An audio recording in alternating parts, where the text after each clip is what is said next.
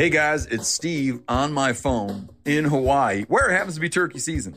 And it is right now turkey week here at Meat Eater, which means tons of great turkey hunting content, a lot of great offers on turkey gear at themeateater.com, and even a calling contest where I am getting my ass thoroughly kicked. Go find it all at themeateater.com.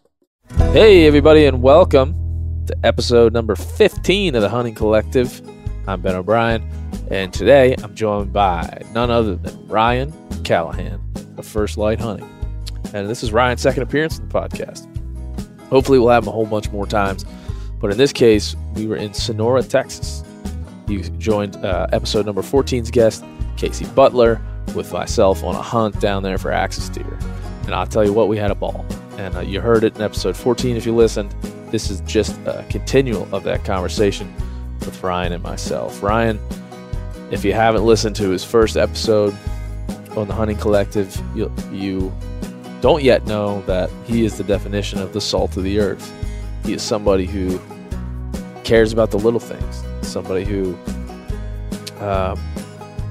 likes struggle, likes doing things himself. He doesn't like anything automated. And it's just a privilege to be around the guy. It's a privilege to pick up on the way he looks at life, the way he simplifies his existence, and the way that he betters everyone around him. And I appreciate Ryan for all those reasons. And I think this was a great conversation. We talked about our hunt. We talked about hunting with a longbow. We talked about our feelings around record book animals and what that means. And we did it all driving in a truck. Just like episode number 2, episode number 15, we were driving in a truck, headed back to Austin, Texas, to drop him off. So with that being said, enjoy our drive home.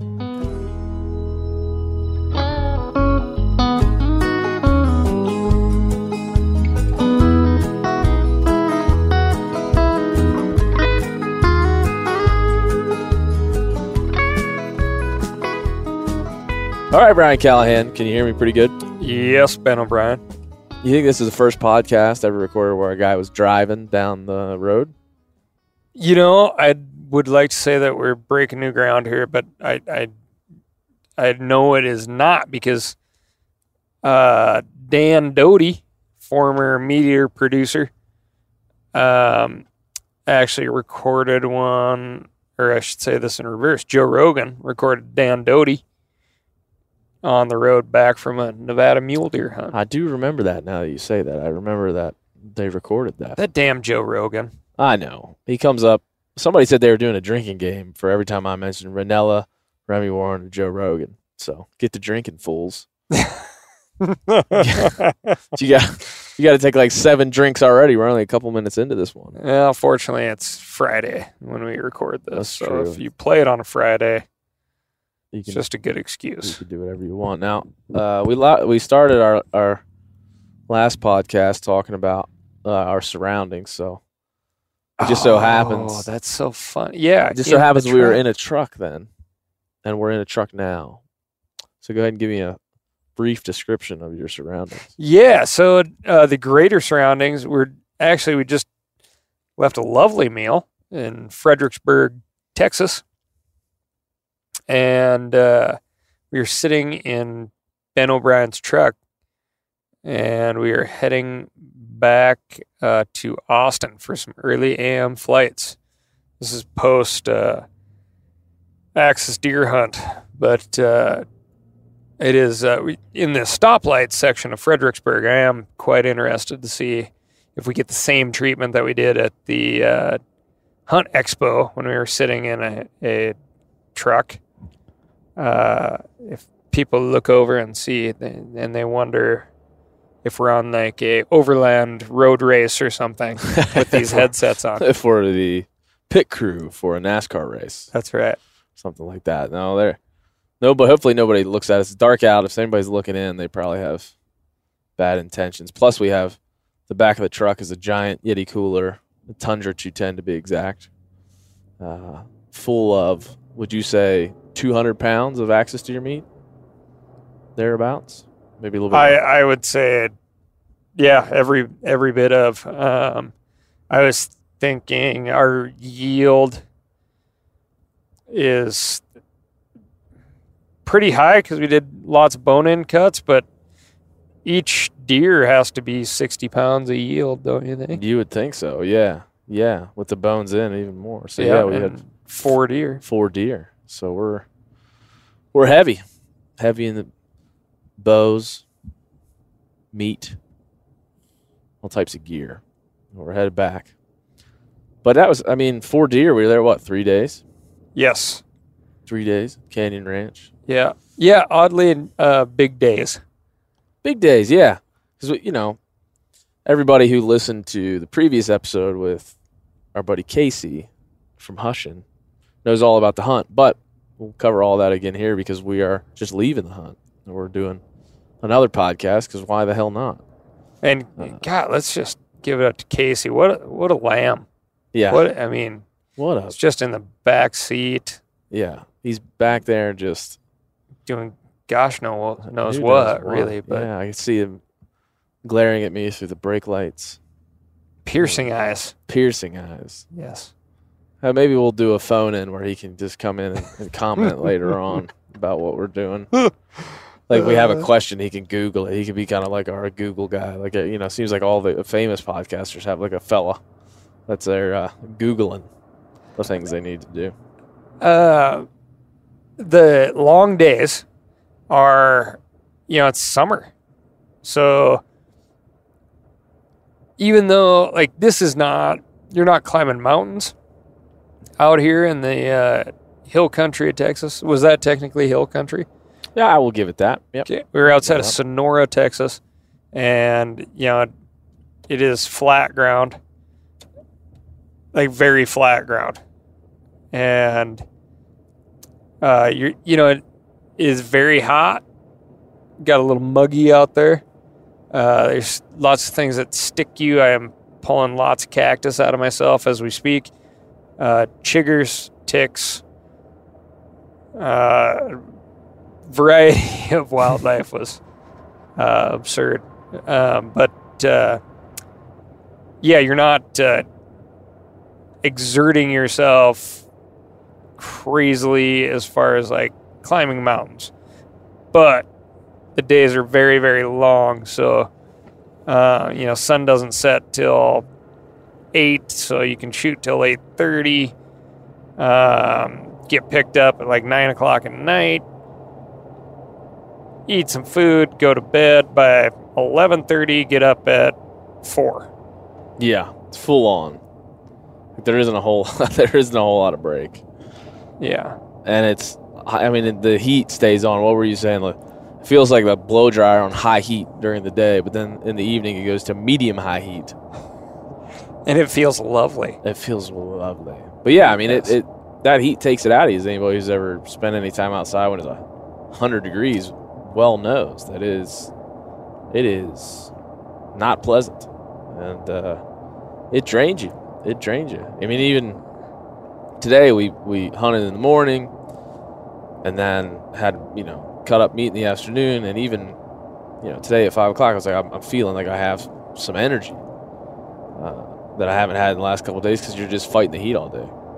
Yeah, standing in the walk-in cooler cutting meat was nice respite. There was a respite. Yeah, it's pretty funny. I don't like to stand around with my mouth hanging open, typically. But for some reason, I'm like, well, dogs vent a lot of heat that way. So when I was standing out there. Here's a man that knows what he's doing. The desert of Texas, trying to stalk down axis deer. I would occasionally be like, open your mouth. Do some heavy breathing. Maybe that'll drop your core temperature. That'll help vent. Hey, man, you're an innovator. You're an innovator. There's going to be a lot of hunters out there on the mountain this fall just mouth breathing. Yeah. Because of Ryan Callaghan now. It's like, unzip your fly. You're a true influencer. Vent any way you can. Like, you may die out here. Did you tell people about specifically the weapon that you chose for this, and like I know folks who know you will know that you enjoy this weapon, but specifically where you got it and why you choose it over others. So I got a new bow. I actually have a couple of new bows for the first time in like 5 years. But I ran into a fellow with last name of Broderick in Alberta. And we got to hunt together one morning. And over the course of looking over the Alberta plain for mule deer, we were talking, and this guy has a hand in making bows with Bushman bows in Florida. And he, it's like, if you don't want to spend money, you don't look through somebody else's binoculars, right? That's so you're right. Like, boy, I want to get those binoculars. But we were very much on the same page as far as like hunting style, what we held in high regard, what was most important, what we disdained. And I was like, I gotta ask you about your bow. Like that is a beautiful bow, and he kind of walked me through his, and I kept thinking about it, and finally I emailed him and asked him, hey, want to ask you about making me a bow, and he never got back to me. And then I asked him again, he never got back to me, and I thought, maybe it's just not for me. And then finally he's like, hey, give me a shout if you want to talk about bows. And long story short, I got a longbow, first longbow ever, and so yeah, I'm hunting with a longbow. I've shot longbows, recurve bows, and even self bows and things like that. But in the scenario of axis deer, I mean, we were in a camp with 7 or 8 other rifle hunters, and the 3 of us, and then one other older bow hunter by the name of Steve. Steve was a badass. Yeah. Steve was buds with old Fred Bear. They were bros. Yep. Now that's just friend picture. Yeah, he had a, you know how we as new age social media people, we post things. Everybody that is over 40 can remember the days where you'd show up at a trade show or show up at somebody's house and you'd have a photo album of all your printed out photos. And old Steve had a photo album of all the stuff he killed. Now this isn't bragging. He'd say, yeah, this ain't bragging, boys, but here's this moose I killed. Now this ain't bragging, but here's these whitetails I killed, everywhere from 140 inches to 180 inches. But what was cool is he prefaced all of this before the album ever came out, and you could tell there was absolutely no BS in this man's voice, but he was like, I'm so excited to see you boys here. Yep. And he pointed at Ben, because Ben killed a buck the first day with his bow. He said, and I was so proud of you when you came in with that buck the first night. And I mean that. I was so proud of you because you guys are the new generation of bow hunters. Yep. And he'd been bow hunting for 40 years. Yeah, this guy's 70. And the annals of bow hunting is all the years. Yeah. That's all the years that there are in bow hunting. And so here's a guy who knew Fred Bear, who's been hunting his whole life, and comes in there pretty unassumingly. He's not flashy about anything. He's a, for lack of a better term, sweet old man that was climbing up a tree to shoot an axis deer, which I believe he did. And it's cool to hear somebody like that, because if you and I are lucky enough to be in Steve's position, 40 years from now, and be able to tell people that story, that, hey, I knew Casey from Hushin, is what we'll probably show them photos of Casey and I at the table.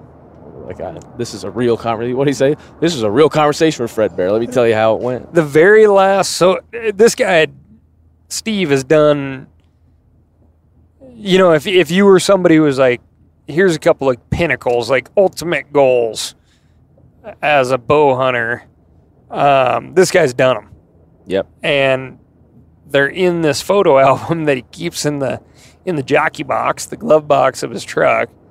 And the very last page of this book is this quote, his, I think, most prized picture. That's what he said.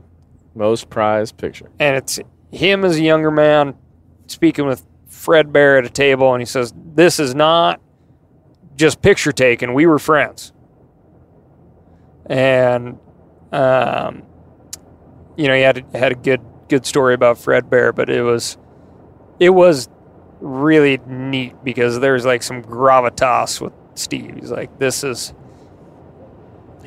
important to see it passed on. Yeah, and it was important to him. And it was like he felt like we were this, he could probably see himself in us, I'm sure, at some level when he was that, younger guy talking to Fred Bear. Well, I think he says, he's like, you guys remind me of me.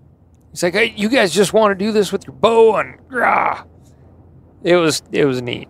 Yeah, what a neat person. And one of the reasons you go on things like this is stumble on a guy like that. But back to the longbow and why you do that. Obviously we're all looking for a struggle, right? You want to overcome. Some of us are just trying to find that struggle and whatever it is. Is there anything like in your mind that connects you to a longbow? Is there some piece of you that wants to harken back to Steve or harken back to Fred Bear, or is it just something you enjoy doing as a craft? I think I'd probably be lying if I said there's not some of all that. Really, what got my wheels turning on jumping over to something other than a compound bow, which I certainly don't know the statistics, but I would say is by far and away the most popular archery item out there,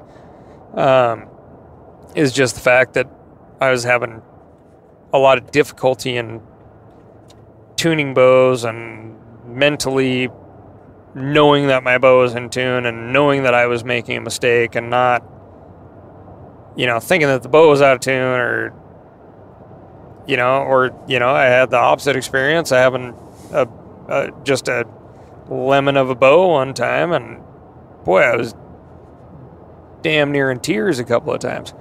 That I wanted to go to something simple, eliminate as much as possible. And, I had a bad experience other than the tuning where I wounded the only bull elk that I've ever wounded. And the sight on my bow that I had Loctited in there, had actually come loose through, I'm sure just hard use. Yep. And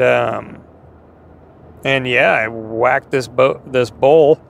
I saw it several days later. It was a non-lethal hit, but still, I'd try to do everything I can to eliminate that possibility at all, and kind of came to the conclusion that I'm not doing everything I can with all these moving parts that you got to have some trust in. So I wanted to have more of the onus on myself than anything. Right. And that's really why I wanted to do it. And, I was really sick of, to the other part of your question, I was really sick of kind of playing the game of like, well, you got to have a new bow every year and you got to have this sight and this rest and this, list goes on and on and on. And, and I was hearing lots of conversations of, well, if you're a serious archery hunter, you're going to have a new bow every year. And I thought, bullshit. I know lots of guys that... Thank you for saying that. Thank you. I go through a lot of hardships switching bows every year. Yeah, so, I think that is a part of the equation. And I think ultimately the biggest part is when I picked up that recurve and was super frustrated trying to figure out how to be a proficient shooter with the recurve. I was having an incredible amount of fun shooting with that bow. Yeah. And so much more fun than I was having with the compound. And, truthfully, I was like, I am not going to get another bow. I'm going to have this bow for the rest of my life and call it good. And, and then now here we are, and I got 2 new bows, a new recurve and this long bow, but you haven't gotten a new bow every year, have you? I have not. So at least you bucked that trend. I have bucked that trend, but this, I felt a little fruity, but I had to call this dude, and when the longbow finally showed up, I had to call this guy, and it's like, I gotta tell you, there's just something about this thing. Like, I know this bow and I are gonna do good things. Like, there's just something about it. Like, I just love the way it shoots, and I still have a lot of learning to do. I got thousands of arrows to shoot, but I'm digging it. So, what's your arrow broadhead setup? Because I was interested in that. How you set that up? Yeah, so and this started back in the compound days, but I shoot single bevel, so the blade is only angled and sharpened on one side. Single blade broadhead, and they're pretty darn stout. I've been shooting Strickland Helix forever, and a friend of mine that I met through Backcountry Hunters and Anglers, this guy Jarrett Babanchek, he started a company called Bone Broadheads, and he gave me a set of those broadheads a couple years ago now, and I just don't switch over to things for the sake of switching over to things. Like, yep, especially when it comes to the regard I have for these animals. Like, if I find something that works, it is very, very hard for me to switch. So I got this new setup, and every bow is different, and this longbow is a lot faster, so I had to shorten my arrows a bunch, and it was on the verge of being on a different spine, and these bone broadheads are 200 grains, whereas my Strickland Helix that I was shooting were 150 grains, and the 200 grain heads, I think, fit this setup a little bit better. So, long story short, this is, and these are cut-on contact heads, but they're that adze heads. It's like a chisel tip is what some people call it. And, everybody says, like, the ideas for, like, punching through bone and is the main point of these types of broadheads. But if you break it down to nothing, they fly fantastic. They're super tough, and one of the things that I really love about them is you can sharpen them. Yep. And with a recurve, you have a really good chance of actually finding your arrow.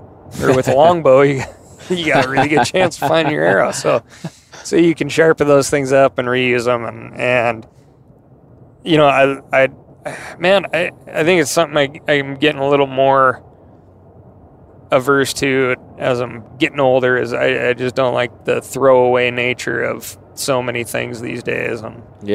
And we talked a lot about knives on this trip. And, And I had this, or I still have this awesome knife that my dad gave me from this really well-known knife maker out of Bonner, Montana, Ruana. And I've sharpened that thing up a good jillion times. Many, many times in my younger days, the absolute wrong way. But, that's like a heirloom piece, and I'd want to have more of that stuff around. And so, I enjoy, I like being able to grab that broadhead, give it a real inspection, make sure it's not bent in any way, so it will still fly straight, or sharpen, put that edge back on, sharpen it up, buff it up, and hopefully try to put it through another critter. Yeah. Do you feel like, we go into a camp like we did this week, and there's a lot of reactions between people that are hunting with different styles and different weapons, different age groups, of course, in this camp. Everybody looks at you with a longbow, and I feel like most of them think that it's next to impossible for you to kill something, let alone kill a buck of any sort or size. In fact, our outfitter was continually making comments like, "Well, you'll never kill a black buck," or "I'll buy your next hunt if you shoot a black." Like, oh, really? Or we'll see about this with this. See how you do. You feel like that's. I feel like if I was in that position, I'd be like, all right, man. That's one of the reasons that I do this, is because there is people out there that can't conceive of how hard it is to do this, and just are contented and happy cracking things with rifles and making those comments. I gather that's probably the same for you. Yeah, kind of. I mean, to a degree. I absolutely love a challenge. I try to be objective, though, also, because, I'm a single dude, no kids. I get a lot of time to hunt, and I get a lot of time to practice, or as much time as I want to make for myself, really. So, the other side is there's a lot of folks out there that I've met, and before I jumped, and a big hang-up I had to going over to, the traditional archery, recurve, longbow, self-bow, whatever, side of things was, man, I have guided folks. I've been around folks. I've been on archery shoots with folks that, have this way of thinking when they're shooting their traditional equipment that I do not agree with at all if you're going to go hunt a living creature with it, which is like, oh yeah, some days I got it, some days I don't. Yeah. It's like, nope. Well, then you can't hunt with that. That's real unlucky for that, that creature that came across. So there's a lot of bad examples out there, and there's plenty of bad examples in every sport, but or every pursuit. Or do you have a threshold when you're doing it? Like, hey, I'm ready now, or not quite ready. Is there a threshold, or you just? Oh yeah, absolutely. So, I chose to bring this longbow with me. I have not had, not even a fraction of arrows through this thing as I have with my recurve at home. My recurve right situation, I'm proficient out to, about 45 yards. Yeah. With like clear line of sight, I can, tap a target all day long. With this, by the end of our hunt, stepping out at lunch and stuff, I was whacking the target well out there at about 35, but I was really not really willing to go beyond 20 yards. Yeah. And that's a serious setback. 20 to 30. Hey man, is huge. So situational ethics. Yeah. Reared its ugly head. Like, not ugly in this case. Yep. So yeah, absolutely you have to have limitations, but I absolutely hope that everybody listening realizes that you are the most limiting factor, regardless of your weapon, right? So if you got a 30-06 and you can't hit the broadside of a barn, you better not be cracking off shots at any distance in that situation. So, hey, it's Turkey Week, March 11 through 17.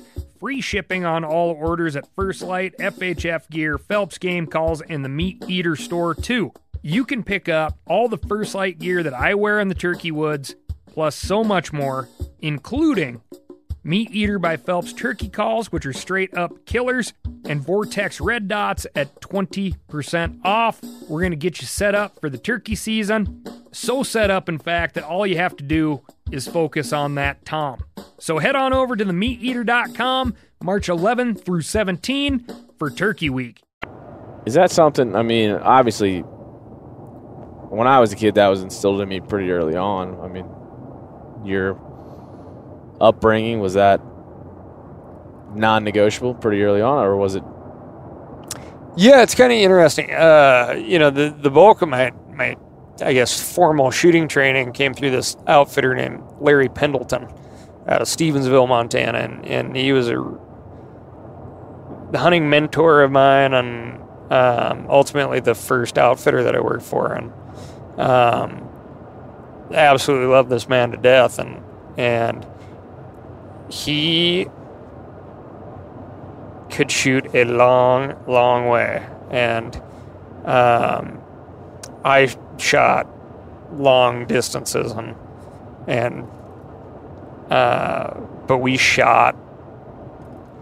I was talking about this the other day. Like I shot so much, and all Larry did was reload and shoot, and man, we would spend hours when we go out to eastern Montana and set up camp. We were shooting all the time. Yeah. Like I said, we'd sit there and he'd find a cow patty, a dried up cow patty out there in the prairie, and we'd have 22. Yeah, these nylon 66. You were shooting the shit, Larry? We were shooting the shit. Literally shooting the shit, Larry. And he'd chuck that cow patty out there, and we'd shoot it. And, the game was just keep that cow patty rolling until it disintegrated. And then he'd find another one and do it again, and it was fun and games, but it was absolutely building skill. Yeah.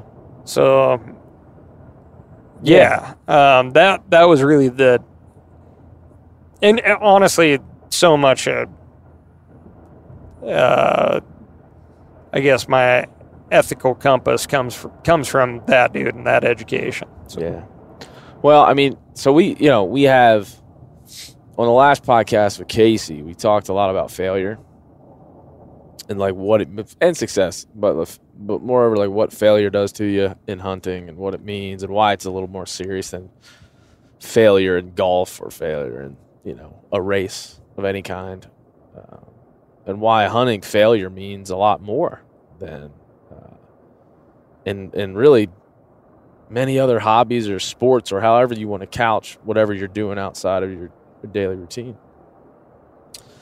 And you told we have a story of success this week, a pretty badass success if you ask me, pretty unique, and then a story of failure that you told. I hope you're willing to tell about a different hunt in a different place. Can you weave those two stories together, just tell them back to back, or just kind of give us an idea of like what the success this week meant to you, and then juxtaposed to that failure we talked about a little bit ago?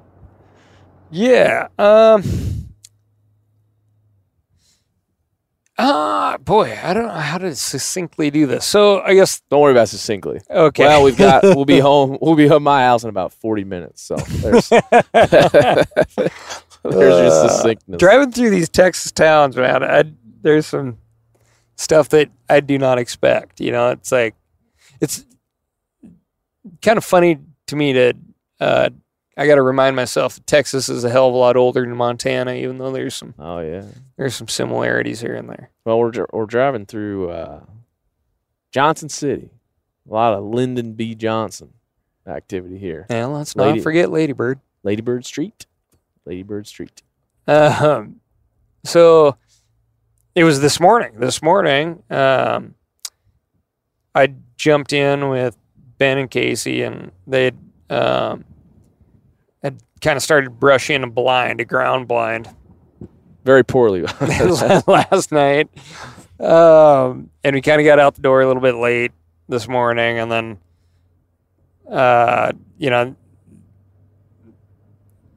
Ben and Casey were like, yeah, these deer, they really want to get to this water hole, and ground blind is, brush blind is next to the water hole, and we did some tromping around yesterday, but only water around type of deal. So, and I was foolish because we did tromp around this water hole pretty good, spooked a bunch of deer off of it invariably. And I was like, I don't know. I just think these deer, there's a bunch of scent everywhere, and there's just been pushed around. And boy, was I wrong. the three of us go into this brush blind, partially built brush blind, and we have 2 folding chairs for the 3 of us, and as per usual, the action starts happening before we're like really dialed, and man, it was it was wild. So there were deer that came right into the water. Ben, you were trying to fill your doe tag with your bow. Yeah, and we were about, from the center of this water hole, we were probably about 40 yards, say. Yes. So on the close side, 30 yards, on the far side, 50 yards, and that doe was like right in the center. And she just was, as these things do, they don't hang around too long. They're not too interested in having a long drink, as it were. And so, yeah, to picture it, I guess, if, let's just say,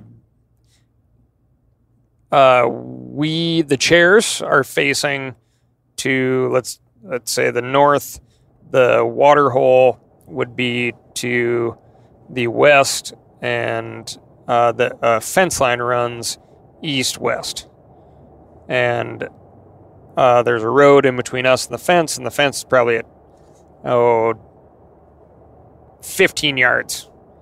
And the dead center of the road's 12 yards, and so it's pretty tight. And these deer are coming from the opposite side of the fence, and they are picking different spots in the fence to jump over and go to the water. Yeah, we just happen to be on the right side of what they need in between them and what they have to get at, which is water. And it seemed to me that was about the only water source anywhere close. Yes.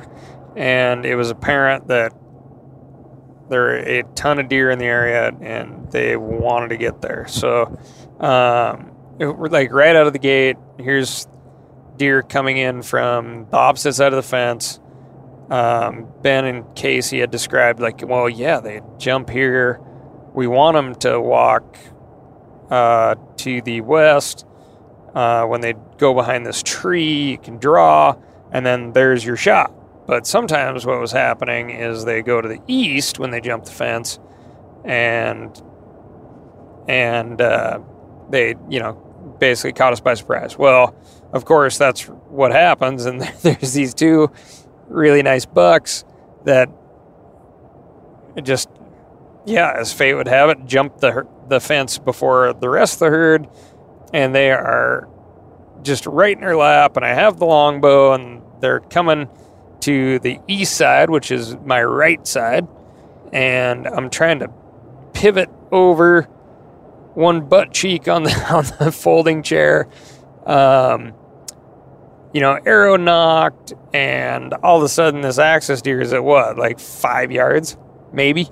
Yeah, I mean, he just turns the wrong. These things turn the wrong way, and then they're in your grill. I mean, and you can't draw, you can't move. These are cagey critters, and I'm, crouching tiger, hidden dumbass behind a bush, and Casey's trying to film, and you're trying to maneuver a giant long stick with colorful feathers on it. Yes, and I'll be the absolute first to tell you that I just do not spend a lot of time in a tree stand or in a ground blind or in a blind at all, and I was a little unsure of exactly how things were set to go, and there was a doe staring right into my soul from across the fence, and it's like, well, it's a very classic scenario, right? It's like,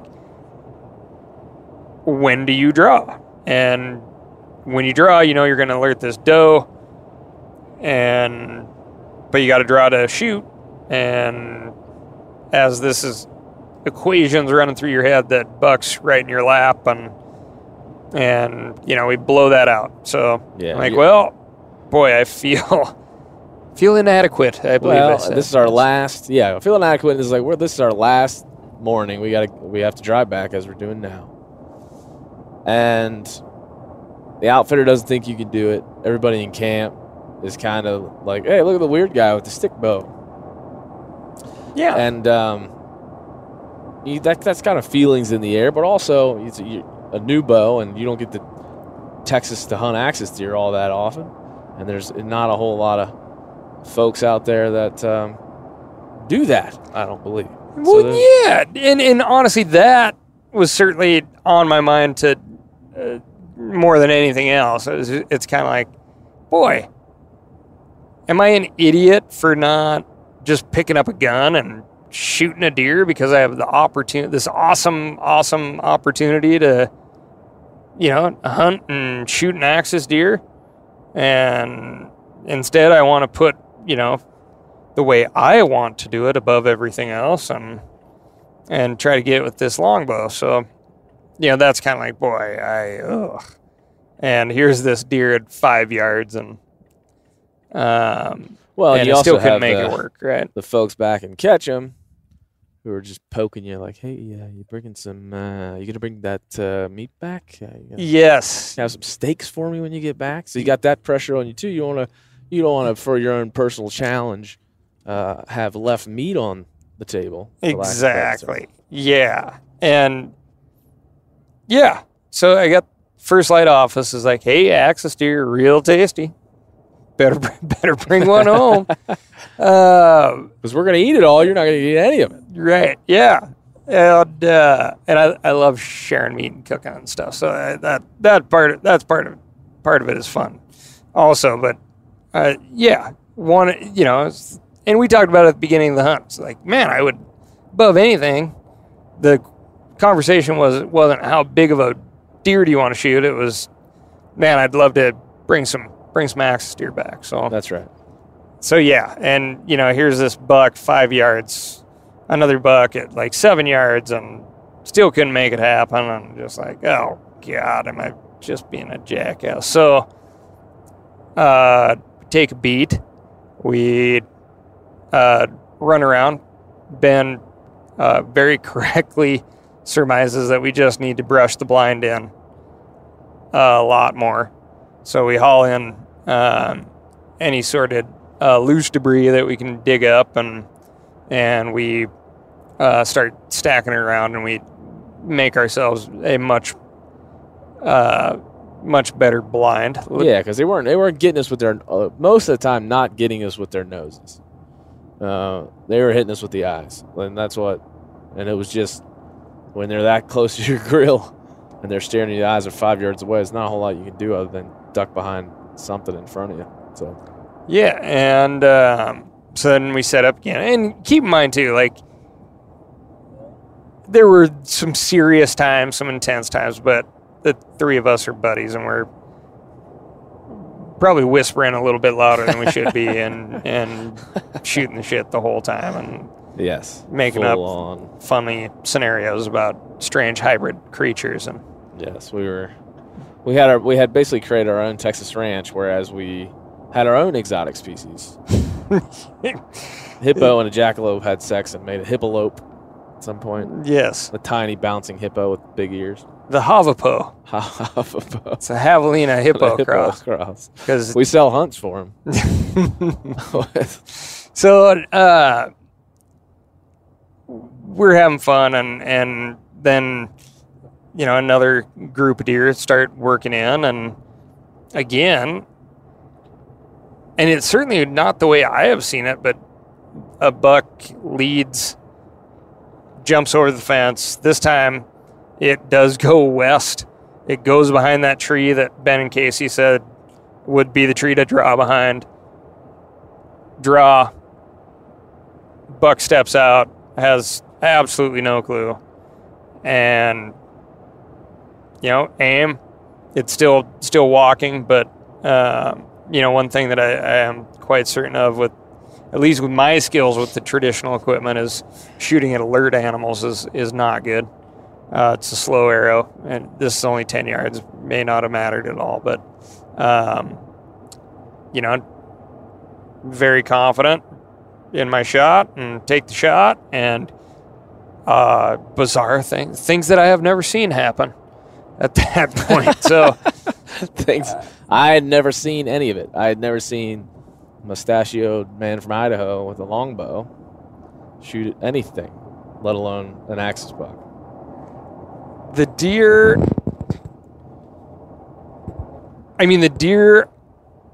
pancakes onto its opposite side and proceeds to, it was stunned. Like deader than the wedge, just to quiver for a second, and then started kicking its legs and in its tracks though. Like you could see the tracks in the dirt. That thing tipped over in place. I sprinted out of the blind. And we'll have to review the footage because supposedly there is some footage here. And I distinctly remember I hear Ben saying, "It's down." And Casey goes, "Wow." I think a little bit of shock in there. And all I could think is, I must have spined this thing because the way it dropped, and I have seen some weird spinal shots where the critter does just this and then it hops up, never to be seen again. So I sprinted over there, put another arrow in it, and we kind of proceeded to watch this buck expire. And there's some more detail we can go in there, but to the original question, this is, so there's a little bit of defeat and there's a little bit of and there is success in this story. A story that I certainly have talked about before, but my experience in Alberta last year, the animal that I had encountered and stalked through crazy adverse conditions, things that exposed terrain that you probably shouldn't be able to stalk a wise old mule deer in, and did everything right for once and got in super close and proceeded to be extremely patient and wait for that right shot, and I missed, and this deer was the caliber of deer that no exaggeration, I will truly never be able to likely hunt again. Once in a lifetime opportunity. Yes. Just seeing this animal was something that very, very serious mule deer hunters will may never see. And you said even when you saw this deer, you thought, "Oh man," and didn't get a stalk on him. Oh, I was lucky to have seen that. Yeah, 3 days prior, I had seen that deer, and I was What about your business? Yeah, I was like, wow, I am an incredibly fortunate human being for having seen that deer, even though I will never see it again. And I just saw it from 2 miles away, and was planning in my head how to stalk it, and then some cattle came in and bumped it out, and I never saw it again. And then the last day, I caught a glimpse of him and relocated him and got in there, and it was an amazing experience. And for an really just an incredibly brief couple of seconds, soul crushing, but really that disappeared very fast, and again, just fortunate to be that close and in the presence of that type of animal, and you gotta learn from that. And it was a series of little teeny tiny victories over the course of hours to get into range on that deer, and a series of little teeny tiny victories to get into a shooting position from laying flat on your stomach for hours, and series of little teeny tiny victories to be patient enough to wait for the right shot, and then the failure of missing. But it's just a good juxtaposition of you're in Texas and you have a super jumpy deer that are always on point, especially near water holes. This one happens to just be so locked in on getting a drink that he doesn't even care that we're 10 yards away. Yes.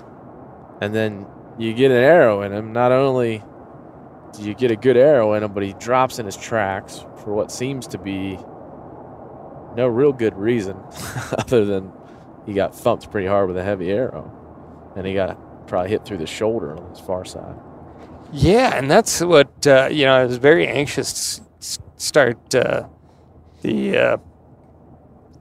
post-mortem, the necropsy, start looking at where that hole was. And yeah, it was a higher lung shot. And I mean, the only thing I can figure is maybe that deer was trying to react to the arrow a little bit, even though I couldn't see it with my eye. And that arrow impacted hard. And, Yeah, he was anchored, man. Because that's what I was, when you got up, I was yelling. He's down. He's staying down. Because I was looking at, like, when he was trying to get up, kind of how much, because was he getting to his knees? Was his back legs coming up off the ground? No, he was lifting his head and his haunches up, and that's it. But he couldn't move. Which makes you think, well, he must be spine somehow, but he wasn't. Yeah, and the bruising on the opposite shoulder, it didn't go through the opposite shoulder. The bruising on the opposite shoulder went all the way to the, to the outside of that shoulder. So yeah, that arrow whacked him hard. Yeah. Well, I just think, to me, you have this success you have in a pretty unique situation on a unique animal, and then you have this failure in a pretty unique situation on a unique animal. And what I'm hearing a little bit, correct me if I'm wrong, but it's like these experiences are the wins, and those the two things, the two results are just the two results. Because we certainly didn't jump up and down and scream about the axis deer, and I'm sure you didn't want to quit bow hunting. Maybe you might have for a brief moment or 20. After you weren't in any way suicidal after you missed one. So it's like these results are important, but it's not all about that. Hey, it's Turkey Week, March 11 through 17. Free shipping on all orders at First Light, FHF Gear, Phelps Game Calls, and the Meat Eater store too. You can pick up all the First Light gear that I wear in the turkey woods, plus so much more, including Meat Eater by Phelps turkey calls, which are straight up killers, and Vortex red dots at 20% off. We're going to get you set up for the turkey season. So set up, in fact, that all you have to do is focus on that tom. So head on over to themeateater.com, March 11 through 17 for Turkey Week. No, it's not. I mean, I'm not fooling myself. I'm hunting the way I choose to hunt, not the way I have to hunt to provide meat for myself, or provide meat at all, and if it were, just about the end result, I'd be going about things in a hell of a lot different manner. This is kind of a selfish pursuit, and I, believe we talked about this before, but it is about, honing your game, honing your craft, and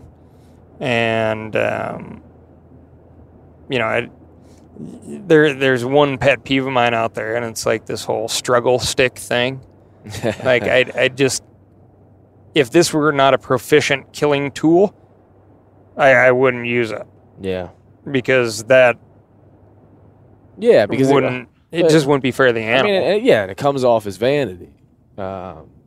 It can come off as vanity. It doesn't always, but sometimes it seems like some folks are shooting a longbow for their own vanity, to say, "Look at me! Look how hard this is," because it does magnify your success when you shoot something with a longbow, because it is so hard to do, and it is a path that not a lot of folks choose, and it takes a lot of hard work and training to do it. So I think that's, step forward to compound bow versus rifle or muzzleloader, modern firearm.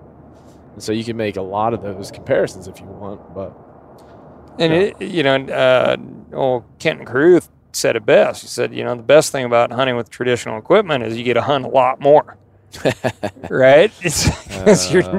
I love him. You're not putting that meat in the freezer every time you go out. So, and there's absolute truth in that to me. Like, the hunting stops when you let that arrow go and it connects, or that bullet fly and it connects. And man, I love the hunting aspect, and I love the fact that I will never be as good as I feel I should be. Yeah, and I mean, I think also that end result thing, this is something we were talking about earlier that I was intrigued just to talk more about, which was that deer in Alberta was not only a once-in-a-lifetime deer, but, might have made its way into certain books. Yes. In those books, being in those books would have given you personally, especially because of the way that you took that deer, quite the leap in hunting circles. Like in esteem or like status, because what you did was pretty damn awesome. And yeah, and I confided to you guys. That definitely flashed through my mind then. But what also flashed through my mind is, this was a big enough animal to where, I would have taken a lot of pictures of it, and I'm sure my buddies would have taken a lot of pictures of it, and we would have talked about it like crazy, 1,000 times more than the miss that we're talking about, the mistake that we're talking about. And there would have been, a lot of talk about like, oh my gosh, look at this is so awesome, such an amazing feat. And the reality is kind of undeservedly so, right? Yeah. That's the big point for me, is like that animal is. I mean, you're not lucky to come across it. I mean, it's just every time you step up and pick the binos up, you're performing, an activity that has a little bit of luck involved, like right place, right time, right? But you put yourself in that place, and you spent the time out there to be there when that deer was. But yeah, there's a little luck involved. And we were talking about if somebody goes out tomorrow and shoots a world record elk, does that all of a sudden make them the best elk hunter? Right, the world's best. The world's best elk hunter. And I think the answer is flatly no. And I'm sure in the past in the hunting industry, it seemed like that might have been true, maybe. That we kind of let ourselves get fooled by instant success, or even to some level consistent success, to the point where we were using that as like this community standing. Oh man, you kill a lot of elk. Well, you must be the best elk hunter, without looking at the conditions in which you're doing it. Yes. And the dedication you have for the craft of whatever you're choosing to do. I think that's a great conversation to look at, based on that scenario that you were in. Are you suddenly the best bow hunter ever if you took a difficult endeavor, made it more difficult, and then killed, one of the biggest deer ever to walk on 4 legs? That was a blacktail and a whitetail got together. I mean, yeah, man, that's an achievement to be lauded, but that's not it's not a marker of greatness. It's just a marker of greatness in that one situation, if it would have happened. Yeah, to put this in context, is to successfully kill that forked horn, you have to do all of the same right things that you do to successfully kill that 200-inch deer. Yeah. Now, that forked horn may, on occasion, put itself in spots a little bit easier to sneak up on it. Maybe. But it still doesn't want to die. That's right. That's right. Well, and we were saying too that say this is a 240-inch mule deer. A 200-inch mule deer is not 7 years younger. No. You're talking like these relatively small variances in its genetics and its diet and its stress levels and just a lot of things. Big, wide open public lands. You're talking about an animal that won a genetic lottery, maybe got a little bit better feed, had a little bit less stress in its life that year. Yeah, and does the 30 extra inches of antler make it smarter than the one that is 200 inches? No, it doesn't. We just covet and value, and in my opinion, fetishize or overly value these things to the extent that clouds our judgment on like what makes us good at this thing. What makes us good at hunting? Why are we good at it? And what the hell does it matter if we are? Like, if you're proficient and you love what you do and you care like you do about being proficient, no matter what you choose to do, what the hell does it matter? Yeah, man, because I what matters to me is you take the right shot, which is when you let that arrow go or squeeze that trigger, something is going to die. Yeah. Now, it doesn't always happen that way, and it sure as heck hasn't happened all that way for me all the time, but, I don't let that thing go and be like, boy, I hope this works. Yeah, I mean, and so you deserve all the credit in the world for that, as every other hunter does who works hard at what they do and cares about it. Even if you're a weekend warrior, if you go out to the range and make sure your rifle's on and you understand where you're going, what you're doing, you deserve what you get. You deserve the output from the input. Like, that's what you deserve. And we were talking about you can tell me the gentleman's name, but the guy who killed the world record elk in Montana on public land, this is a guy who was a legit hunter. Yeah, Steve Felix. Steve Felix. And Steve Felix kills his world record elk on public land.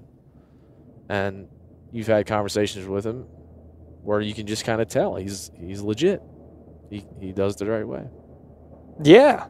And I'm always super it's very revitalizing to have conversations with guys, because there's so much hubris involved, and with a lot of folks that, well, I got the world record, or I got the state record, or I got a 200-inch mule deer, or 200-inch whitetail, or 300-inch bull, or 500-inch bull, or whatever. So, but yeah, this guy has the world record archery elk, public land, and he hunts his butt off, and he hasn't been a dedicated, I'm going to kill the biggest thing all the time, that's what I do guy, until recently.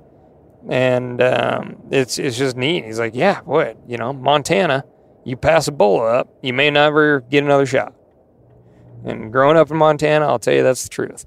And he's like, but, getting towards 60, and I'm got a lot more time to hunt these days. And I thought, well, I should probably try to get something big. Got a lot of small bulls. So it was great. That's a great example. And that's a guy who should be celebrated for what he did that day and for who he is and his dedication to hunting and how much he loves it. Right? I mean, he doesn't need. Boy, he already has a trophy. He doesn't need. He doesn't need one. Doesn't need another one. Yeah, and he. My big question to him when we spoke this year, I said, "Well, Steve, man, how was it driving into your spot? And did you see any other folks?" He said, "Not a single person."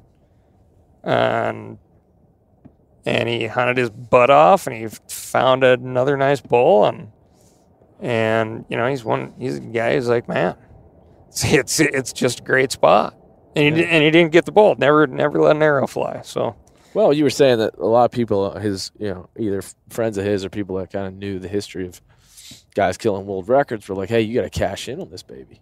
Yes. Like, you got to get somebody to pay you for this. You got to get sponsors. You got to go on tour. You got to, you start wearing new clothes. Monetize it. Yeah, get new carpet. You got a lot of stuff you got to do. And my Did you point say get new carpet? yeah, you got to get you're the Seinfeld where he's like, I can't have a menage a trois. I'd have to get new carpet. I'd have to start wearing different clothes. And I'm a menage a trois guy. But when you're a world record elk guy, things are supposed to be different, right? But for the wrong reasons. They're supposed to be different because now you're this exalted like hunter. But like let's celebrate the animal for what it is, because the animal is special. Let's celebrate the hunter for who he is and what he did that day. That's about as far as it goes. And does he deserve to be on the cover of Field and Stream? Sure. I'm not saying he was, but does he deserve that kind of coverage? Yeah, because I love great stories, and so does everybody else. Does he deserve to get a bunch of sponsors and be rich along his wildest dreams? I guess that's for the market to declare, but I would question the motivations there. Yes. But yeah, I mean, it's nice to see those guys that still have that passion for hunting, and just like our buddy Steve coming out of the Axis Deer Camp, that guy. I don't know if I could have been around him when he was younger. He's so fired up to hunt right now, and for him to say I'm proud of you guys was like the weirdest, most awesome thing that you could hear from a guy like that. I'm proud of you. I'm proud. Like, this guy feels a connection because I'm carrying a bow. I could be some asshole. I could have, shot that deer in the guts and then picked up a rifle. He doesn't know, but he just feels like he sees a little bit of himself in us, which was fantastic. It's amazing. Yeah, and I have been in camps where the first hunter to come in with a bull, nobody talked to. Yeah. First day, first morning, first day, first bull, nobody talked to, because all of a sudden it was a reflection on them. Why did they not get whatever? And this guy marched right up to you, and I was so proud of you. I got to tell you boys something. I was so proud of you when you came in with that deer. I mean, my jaw dropped. That's what an adult is right there. Somebody, and he was there, I believe, by himself. Yes. Where was he from? I can't remember where he's from. Illinois. He came all the way from Illinois by himself because he loves the bow hunt. And he had a crossbow, and he was a little self-conscious about his crossbow because he didn't want to, he's a pope and young guy, didn't want to get judged. But was saying it in just a sweet sort of like, hey, I'm getting older, my arm hard to pull that bow back. But I just take crossbow every once in a while. I was like, dude, that's okay, man. Yeah. Like, you're passionate about hunting. You've been doing it for 40 years. You've earned the right to choose the way you want to do it. Your shoulder should be shot. Yeah, your shoulder should be falling off by now. You shouldn't be able to lift a fork, let alone lift a crossbow. Yeah. And that, it's guys like that. You meet guys like that, and it's like, hey, if I could have Steve's attitude in 40 years, if I could have Steve's accomplishments and just Steve's general disposition, I think I'd be a winner. So, yeah, absolutely. Appreciate you, Steve. You're the man. Darn right. We're pulling up to my house now. See those deer right there? They live in my yard. The O'Brien Deer Preserve. Oh my gosh! Look at those deer. They sleep right in the yard. This is my yard, but that's my yard, and they just chill out, man. And they have fawns all back in this tall grass because they obviously like that protection. So I've probably seen, I don't know how many fawns. Lots of fawns though. Get born right there, here in Texas,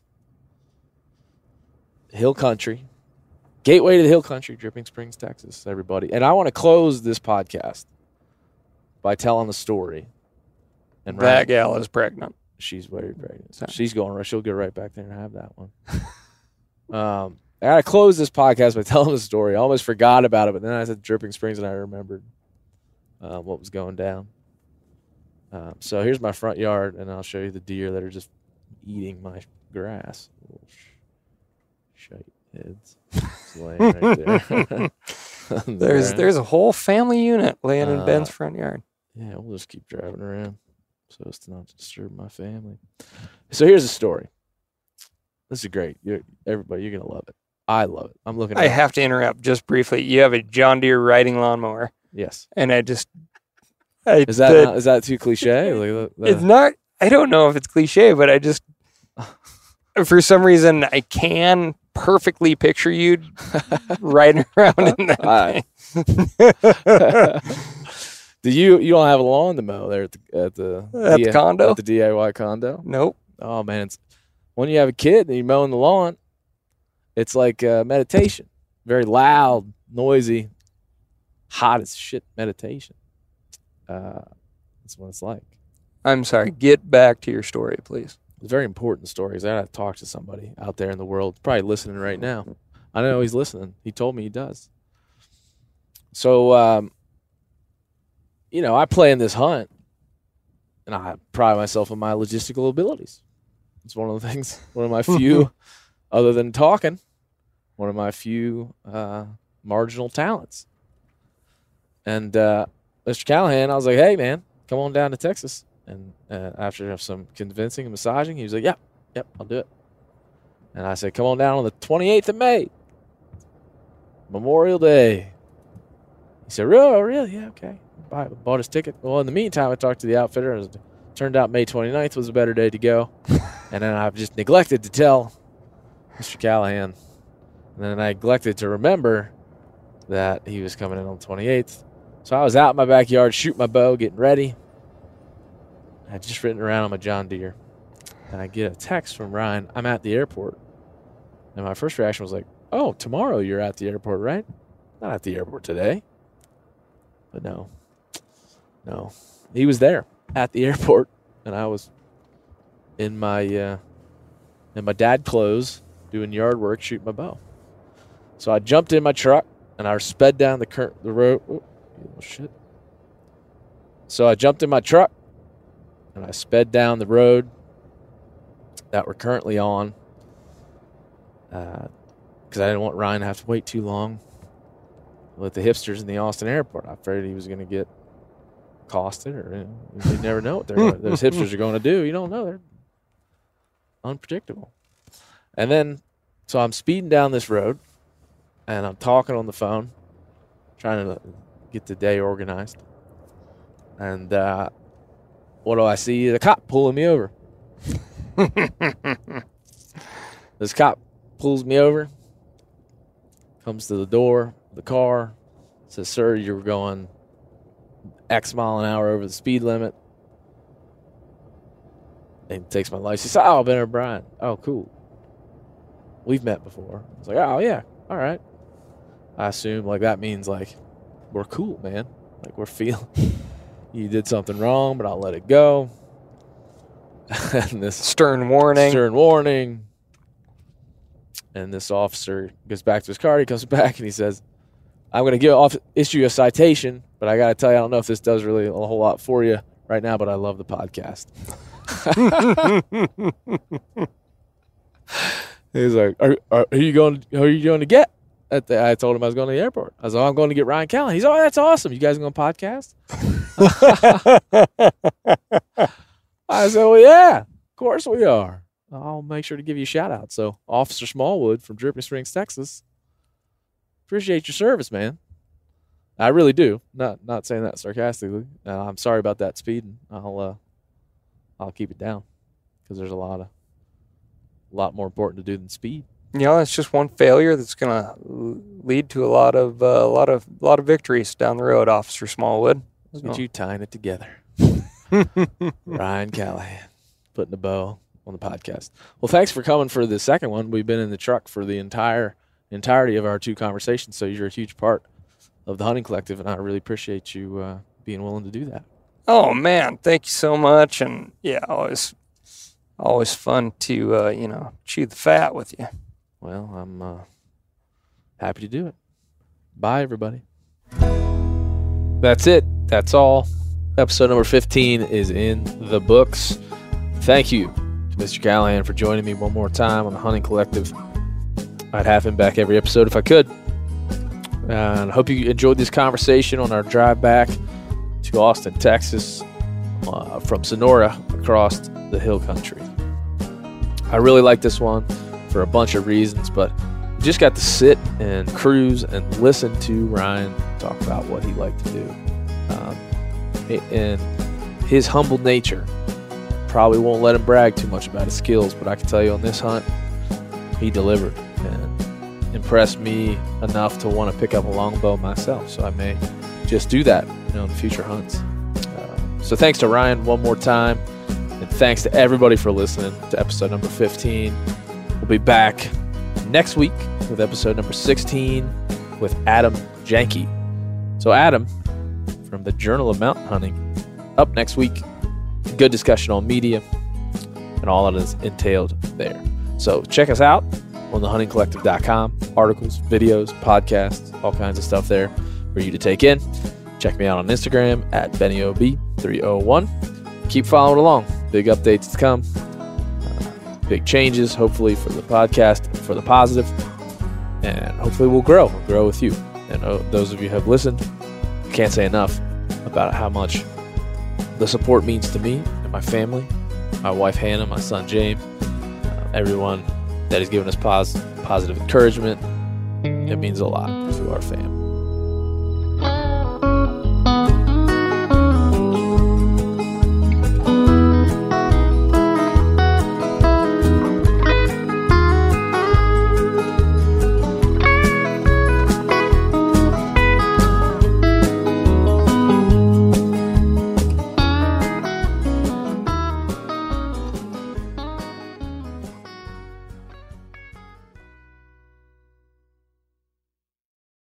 Hey guys, it's Steve on my phone in Hawaii, where it happens to be turkey season.